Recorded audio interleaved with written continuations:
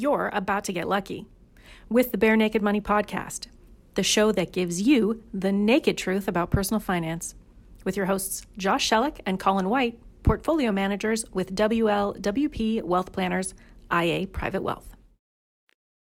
Hello, everyone. Colin and Josh here as usual for your Bare Naked Money Podcast. And we're really excited today because we have special guest Hugh McPhee with us. Hugh comes to us as an advisor to some of Canada's most successful leaders. He's also the founder and partner of McPhee, as a firm that is helping Canadian organizations thrive on the world stage, providing guidance on team, culture, development, branding, strategy, leadership, a whole host of different things. And also the author of Don't Forget Your Cape, What Preschoolers Teach Us About Leadership and Life. So Hugh, quite the interesting title to your book there. Welcome to the podcast. Josh, thanks so much. It's a pleasure to be here, and I'm honored to be able to join you and your listeners on our conversation today. Yeah, great. So we have a lot to cover today, Hugh. I think we were talking before the podcast here that we could probably talk for hours, but we'll try to condense some of the most relevant teachings that you can touch on for our listeners here. And one of the first things that I found very interesting that you have written about and provided some thought leadership on is your idea of magnetism. Well, why don't you explain to us and our listeners here, what is magnetism, the way that you define it? What is this philosophy? How did you come up with this?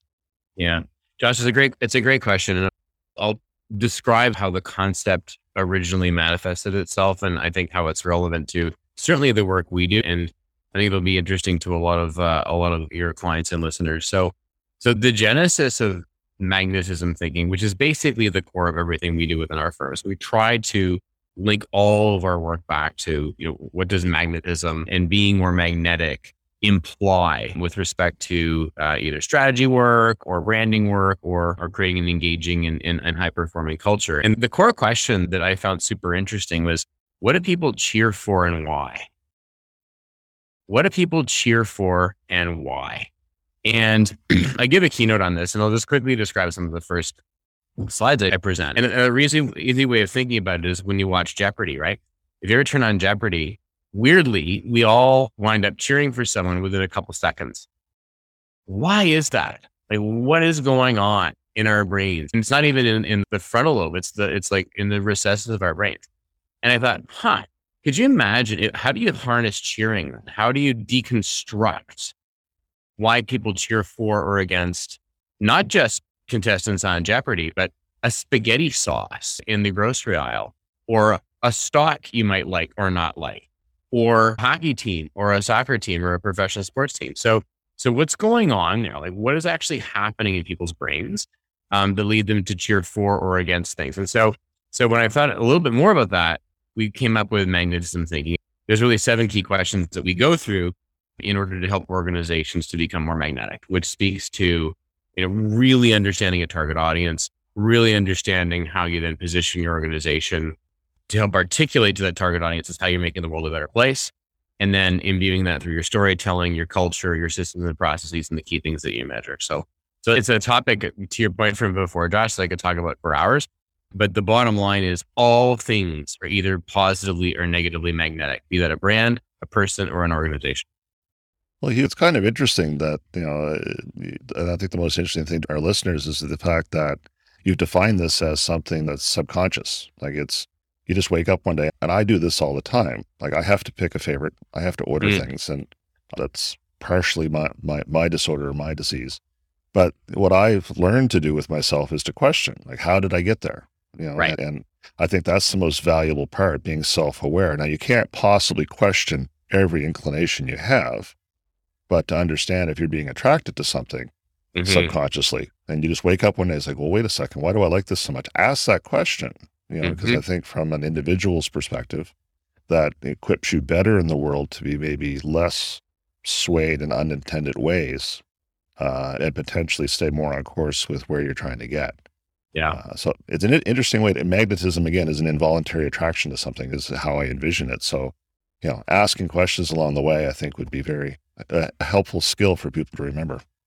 Yeah, no, it's a great point, Colin. You speak to the magnetor and the magnet. And if you're the magnetee, and there's tons and tons of statistics and research around this, but we're all exposed to literally thousands of impressions every day, be it from the aforementioned spaghetti sauce in the grocery aisle to, what's happening in the markets today to the exposure to any stimulus that we encounter, and our brains can't handle it. Right. And that's to your point, because there are some things that our brains just need to process involuntarily. Otherwise we couldn't make it through the day. But there are some things where you just say, okay, hold on. Maybe I'll go pick the spaghetti sauce and choose the ragu over the primo. But if I'm making an investment decision just because, everyone else is hopping into something and I'm fearing of missing out in the FOMO world, that's where I think it's important to be cognizant and to acknowledge without apology that there's folks like me helping organizations to manufacture consent without apology. Yep. And so then therefore, having that honest, sober second thought, I think is super important for everyone who is in your world. And that's why organizations like yours are so important today, especially right now when it's not just fear of missing out, it's fear of getting killed. And, here we are, we're talking in late June, 2022, for those who are listening later on, it's been a horrible few months in the market after a glorious couple of years. And so the swinging of the pendulum is highly relevant to your point, Colin. It's funny, you talk magnetism, Hugh, and the influences that are out there, and one that is somewhat related to our world, somewhat not. I just think of Elon Musk, and he's so polarized, no pun intended, polarizing, and also magnetic for people on both sides, either drawing you in or repulsing you at the same time. Yeah. We could spend several days talking about that. I'll speak to one aspect of Elon Musk that came up with a very important conversation that's relevant to this. I had some friends of mine over the weekend related to, I don't know if it's pronounced Dogecoin or whoever. Help me if I'm getting this wrong. Doge, yeah. And people were awaiting on Saturday Night Live, was he going to shout it out? And, the price of this ethereal idea would go up and down based on, whether or not he pronounced on it. I think it's a really interesting point. And, I'll welcome your further builds on this, but it really speaks to what is ethereal and what's material and what's real. And, fundamentally, the core laws of economics, the core laws of what's valuable haven't really changed much in a few hundred years. They really haven't. Now, the challenge with that is a lot of people are getting super rich off of out of ideas and speculation recently. And again, I'll let you speak to this, but a lot of that in retrospect was driven by low interest rates and or the cult of personality. And so going back to Elon, Elon's is a fascinating guy. And if he says if he blesses something, then that something will do well. In the same way that when Kim Kardashian blesses something, that something will do well. Is it inherently better than it was 4 minutes ago before it said aforementioned people bless them? Well, not really. And therein lies, I think, a deeper conversation about the complexity of messaging today and what happens when there are those who are deemed opinion leaders and thoughtful bless something. Is that a good thing or is it a bad thing? And can you ride that in the short term? Maybe. Is it a good idea in the long term if the fundamentals are there? Probably not. Well, no, it's not an investable idea if it's based on a whim. But the problem is that the market for get-rich-quick schemes or shortcuts is inexhaustible. The demand is immeasurable. So therefore, when you have a demand-supply imbalance, because again, there are no true quick ways to do things, somebody's going to jump into the market and provide it. And to somebody like an Elon Musk who gathers a following and people are following everything I say, and hey, listen, some of this he's actually, capable of profiting off of. The Kardashians have turned basically a whole career out of turning a profit off of having a big microphone and having people listen to them. It's how the market's supposed to work, I guess. The challenge is that what people, want really doesn't exist, the shortcut or the get rich quick or what have you. But that's not going to stop people from trying to position themselves to provide it or give the hope that it's there. It's almost like buying a lottery ticket in some respects. You're buying the dream or you're listening to the dream, right? Colin, I'll build on that. And we have the privilege in our firm to work with a lot of really cool organizations, be they small not-for-profits to up, including, TMX 100 companies. And the ones who I most admire, the leaders who I most admire, it's not that they don't care about the next 3 months They do, but they're really interested in having a strategy, sticking with the strategy, and providing long-term value to their team, to their shareholders, and to the broader market.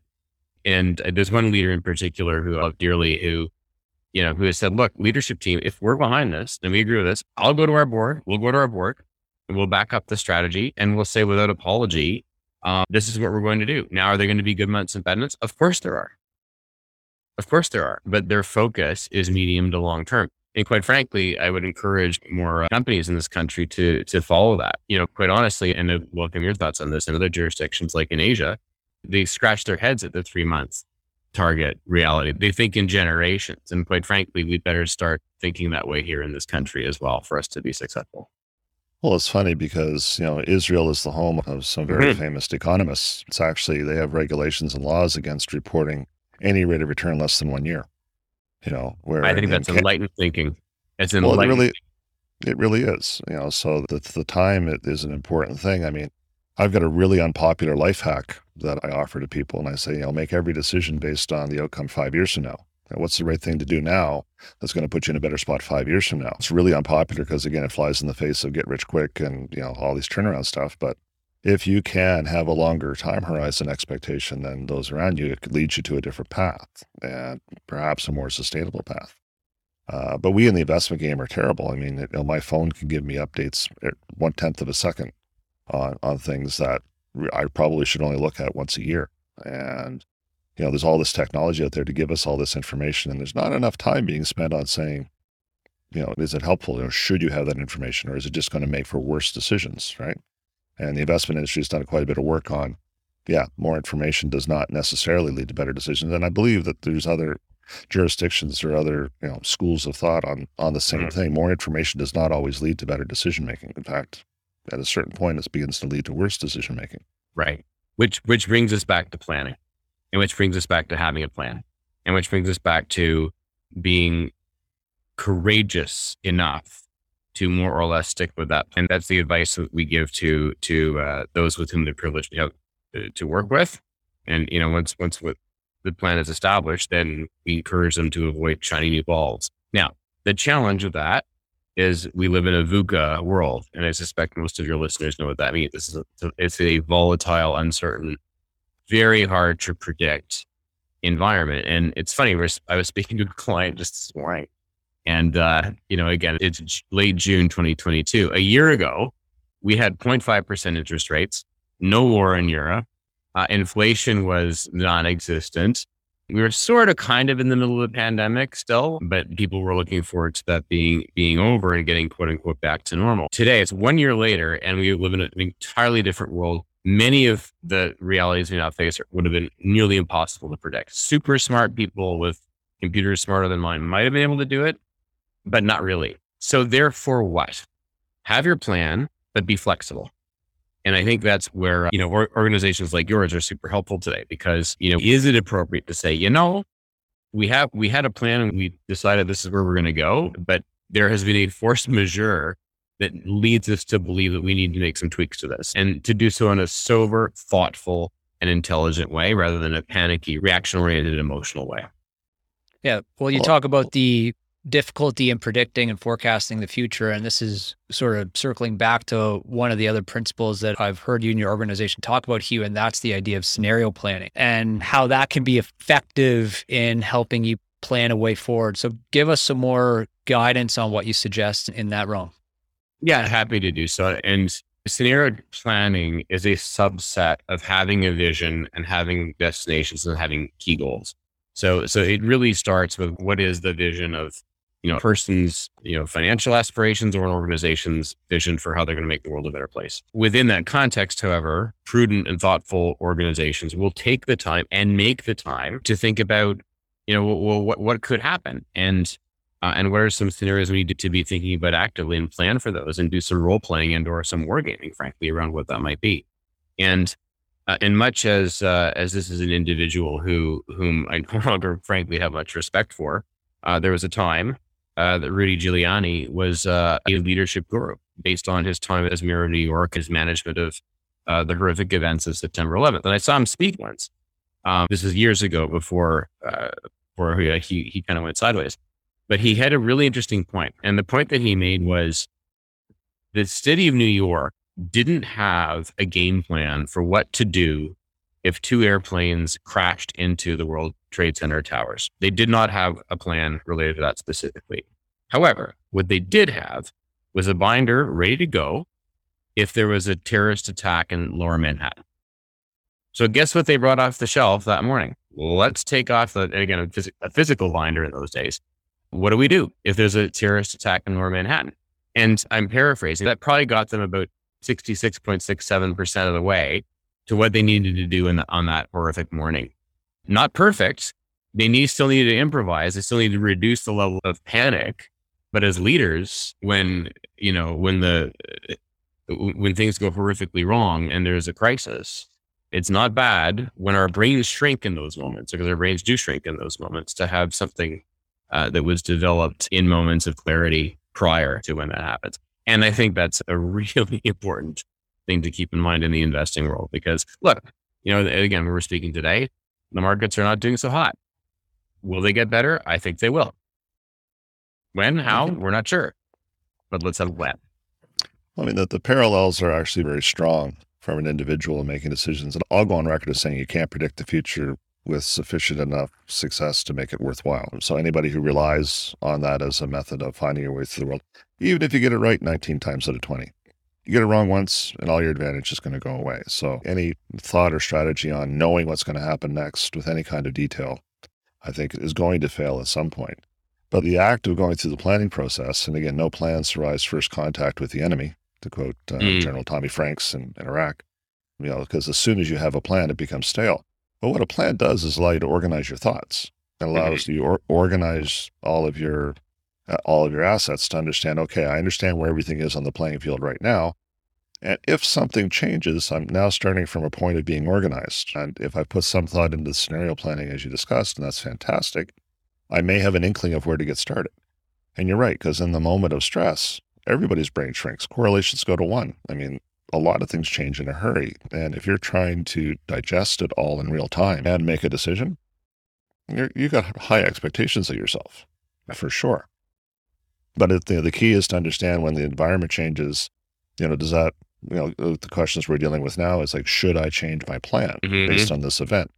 And that can be a subjective thing. At what point do you consider changing a plan or coming up with a fresh plan in a moment in time? Because again, it's the human brain's ability to project forward in a straight line is, if the market goes down 2 months in a row, that means obviously it's going to zero because my last 2 data points were in this direction. Therefore, that's where it's going to crash. It's like, I understand how you got there, but no, that's not how it works. Yeah. Colin, I love where you're going with this. And it encourages us all to think about being very rigid on, core purpose, core values, and core fundamental objectives, and very fluid on how we get there. And this is advice we give our clients all the time. And in fact, I was asked this recently. In organization's purpose statement or mission and vision, should be etched in expensive granite and put on the wall for a generation. Then going further and further into a strategic plan, you get to, objectives and priorities and objectives and key results. Those things should be highly fluid. And if they're not changing on a somewhat regular basis, then they're missing the point, right? So the further up you get, the more rigid one's thinking should be, and the more one should be very judicious about changing one's fundamentals. But for goodness sakes, within the context of that plan and the context of strong values and principle set, being flexible is, the way of today, just because the world was changing so fast, right? But Colin, I loved your point. Yeah, I think that the key to success, to circle back to one of your earlier points, is the way I frame it is, people have X number of decisions they can make in the run of a day. Whether that's 150 decisions, 200, there's a finite amount. Because I know myself, if I get to the end of a long day, deciding what to have for supper is just beyond me. Like whatever's in front of me, true. And the science bears that out. Like that is actually empirically proven. Yeah. And so my wife's going like, what do you mean you don't know? I said, I seriously don't know. If you ask me to make one more decision, I may slip into a coma. With treating decision-making as a finite resource, where do you spend your time? I mean, to me, that's the art form, and that's where the true success is, for an individual. Like, should I be spending my energy on digesting this particular piece of information or this variable that has changed? Is this where your level of success is going to be, are you focusing on the salient points? Are you focusing on the stuff that you can actually make a decision on and change an outcome? Because trying to figure out why the market went down today.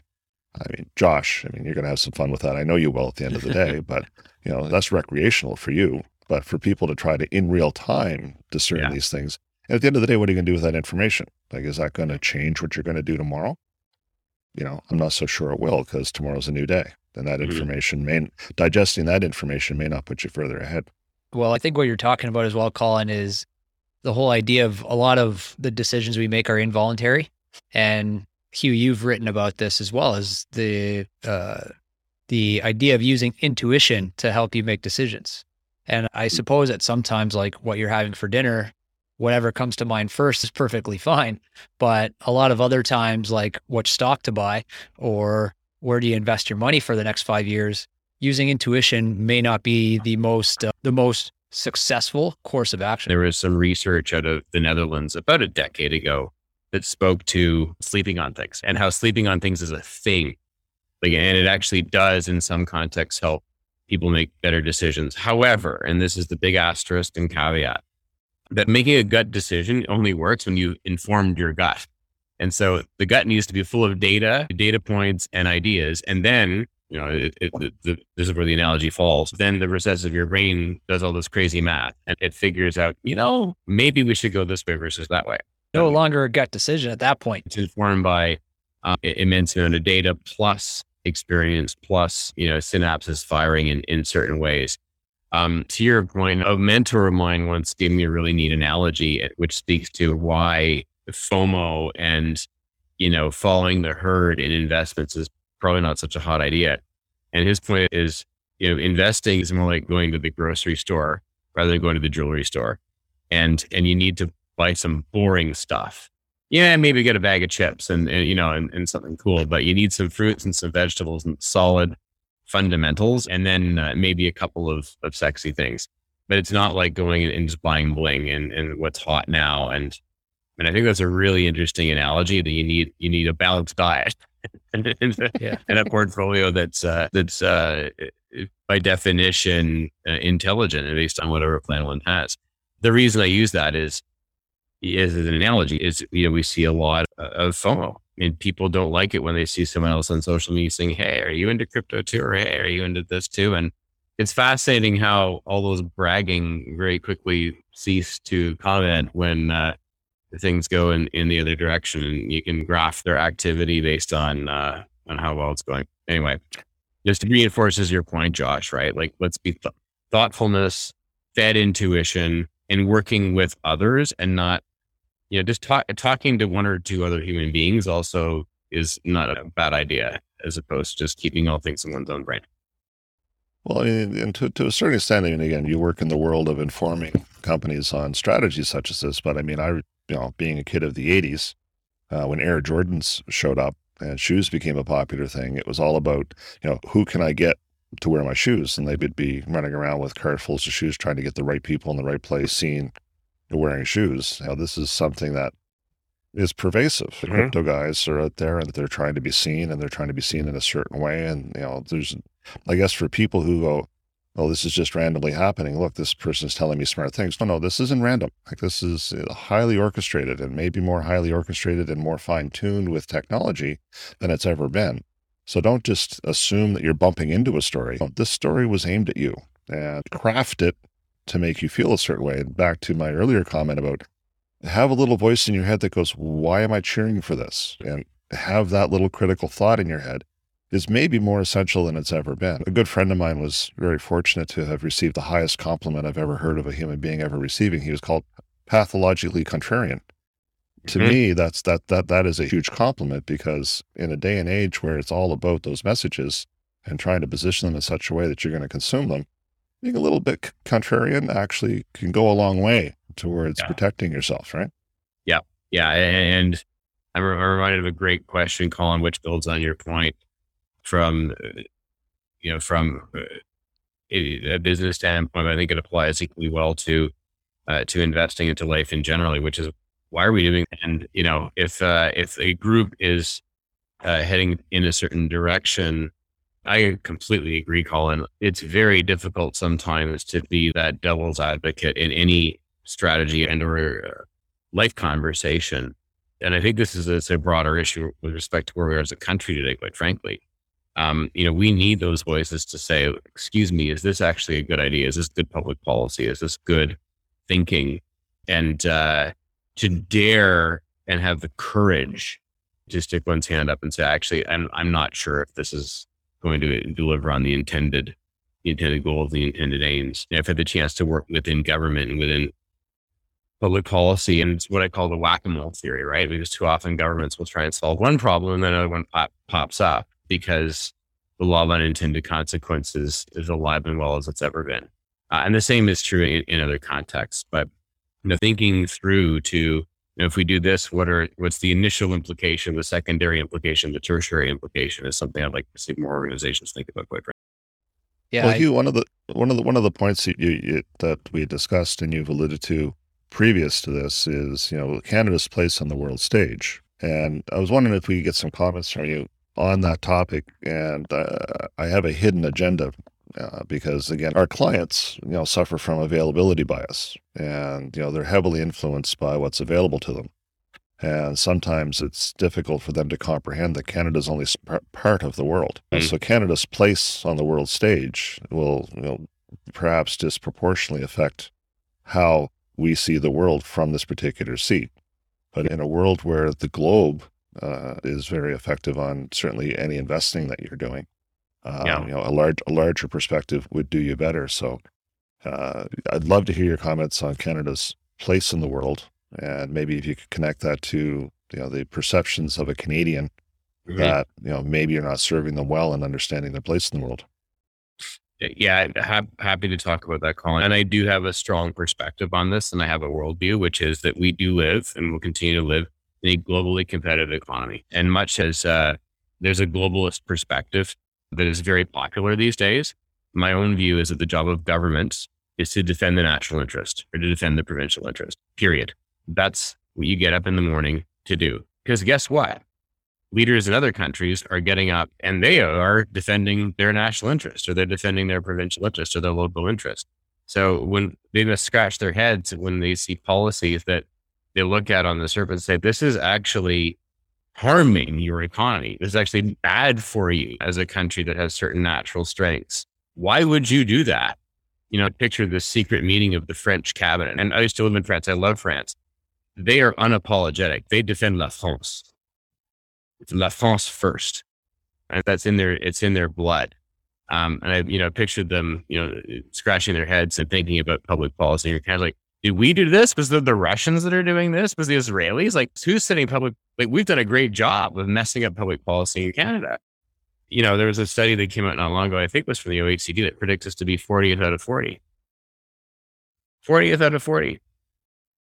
So we got to get our act together when it comes to competitiveness and productivity and doing those things that over time are proven to be good for one's economy, which in my mind include defending the national interest, making sure that regulations are there and in place, but not overly burdensome, keeping taxes low to attract investment, and ensuring that innovators can innovate and that government's out of the way and supporting that and not doing stuff. I think governments have a tendency to want to do stuff too much rather than just say, we're going to do less stuff and then therefore let innovation flourish. So maybe that's our next podcast, friends, but I'm very concerned that the debate and the conversation has gone too far away and the pendulum has swung away from the very sexy topic of competitiveness and productivity, which we need to be on top of lest we fall further, in particularly jurisdictions that are very keen on ensuring that they are competitive and productive and driving their own GDP. So Hugh, I'll ask a couple questions related to that. One is, you mentioned tax policy, and corporately in Canada, our corporate tax rate is probably below average relative to the rest of the world. So that's one comment I'd just like to hear your thoughts on. The other one is, when you talk about protecting national interests, that can very quickly, to me, lead to well, I should impose tariffs and import quotas and things like that, which I guess from an economic theory perspective would be counterproductive. So there must be some balance there that ensures open borders and a globally competitive environment, but without being overly protective. Yeah, no, and Josh, we're 100% aligned. In my worldview, protecting the national interest means more free trade.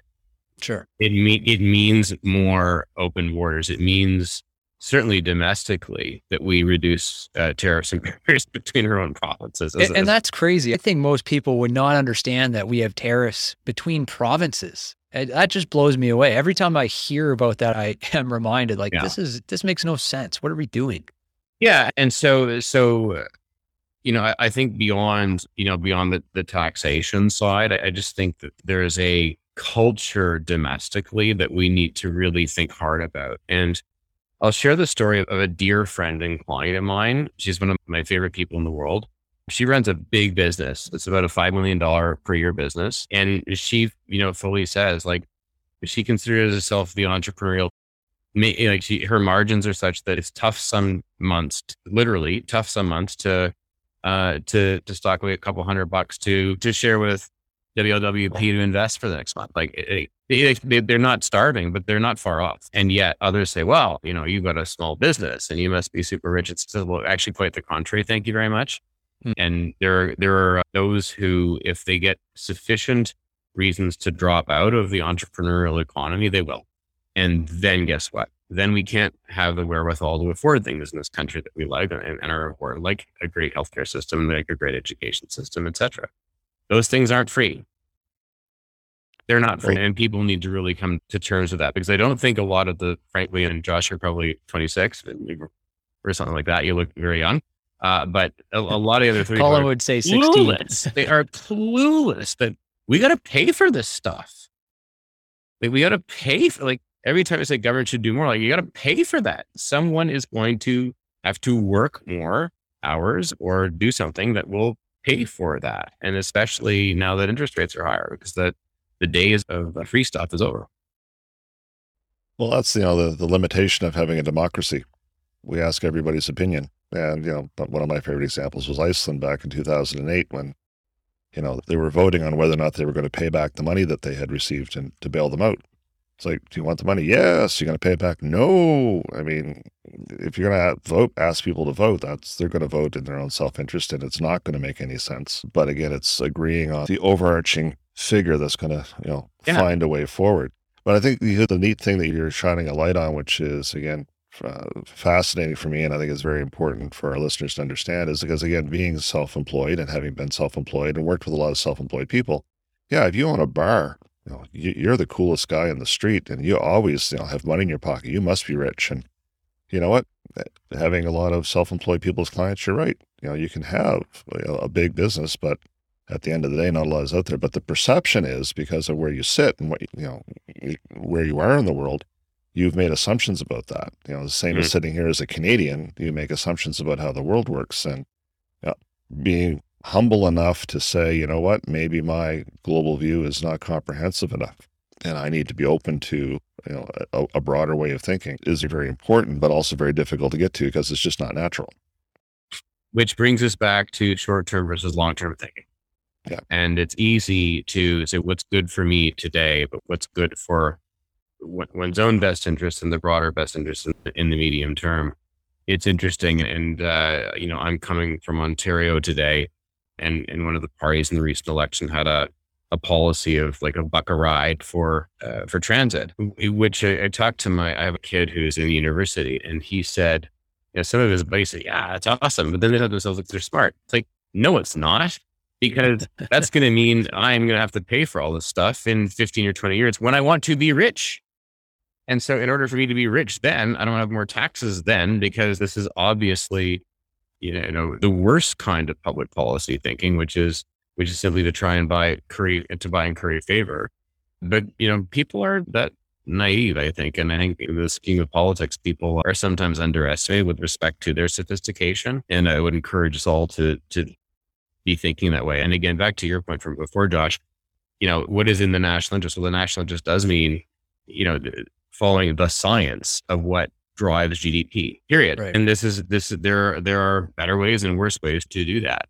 We can learn it evolves, but it doesn't mean we don't need government. We do. Government's important and it does a lot of important things, but when it gets too much and too big and encroaches into areas it should not, and then crowds out investment and productivity, then bad ththings happen. Yeah, that's exactly follows. If people feel bad, eventually they find a reason to feel bad and they feel worse. It becomes a self-fulfilling prophecy for sure. I mean, confidence is a fleeting thing. Being a former basketball coach, when you had momentum, the hoop looked the size of a bathtub. That's not a problem. If you didn't have momentum, you were just running around trying to figure out which direction you're supposed to run in. And it really is the world of difference. And that transitions for me into everybody's life, to everybody's professional and personal life. And you're right. If we get it in the wrong direction, it can take a lot to turn things back. Yeah. And to love that analogy, Colin, and I'm a late in life basketball fan, but yeah, it is, it's long wave theory, because you start to get some momentum, it can last minutes, quarters, or games. And if you get in the other direction, it can also last minutes, quarters, and games. And, but again, there's ways of engineering success into those long waves. I'd encourage everyone who's listening to this to think about what do we need to do at a macro level from a public policy perspective to ensure that we're kicking ass on the world stage and driving our GDP forward so that we can do nice things. Yeah. If you don't have the wherewithal to do nice things, you can't do nice things. Yeah. Well, you can put me in the camp of people that's firmly in favor of doing the stuff that's required to pay for nice things. But I can tell you, having raised kids and been a financial advisor for a lot of years, it's sometimes difficult to get a whole lot of people on the bus when the next bus over is promising something quicker, easier, faster, and nicer.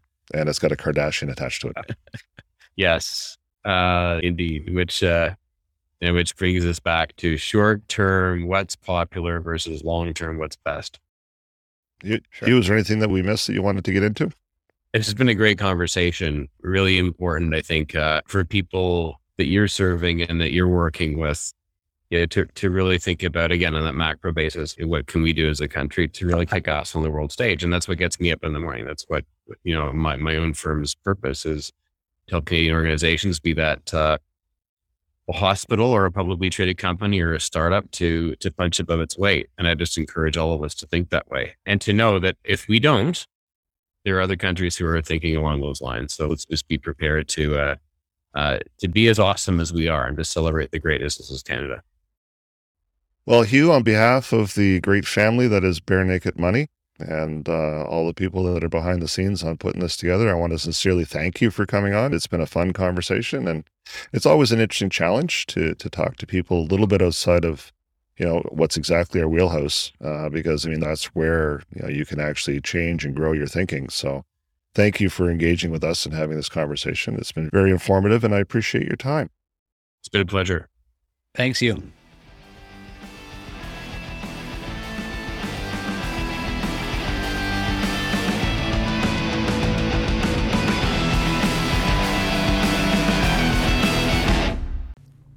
This information has been prepared by White LeBlanc Wealth Planners, who is a portfolio manager for IA Private Wealth. Opinions expressed in this podcast are those of the portfolio manager only and do not necessarily reflect those of IA Private Wealth Inc.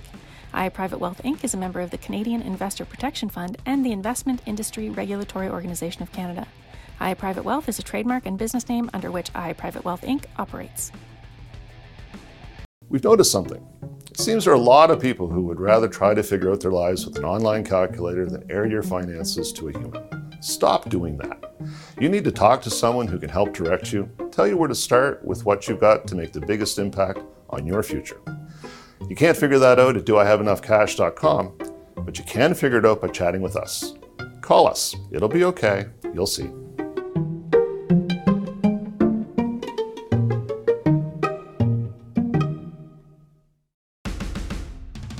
The content of this presentation, including facts, views, opinions, recommendations, descriptions of, or references to products or securities, is not to be used or construed as investment advice, as an offer to sell, or the solicitation of an offer to buy, or an endorsement, recommendation, or sponsorship of any of security cited.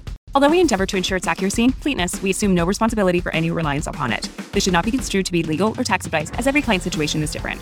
This podcast has been prepared for information purposes only. The tax information provided in this podcast is general in nature, and each client should consult with their own tax advisor, accountant, and lawyer before pursuing any strategy described herein, as each client's individual circumstances are unique.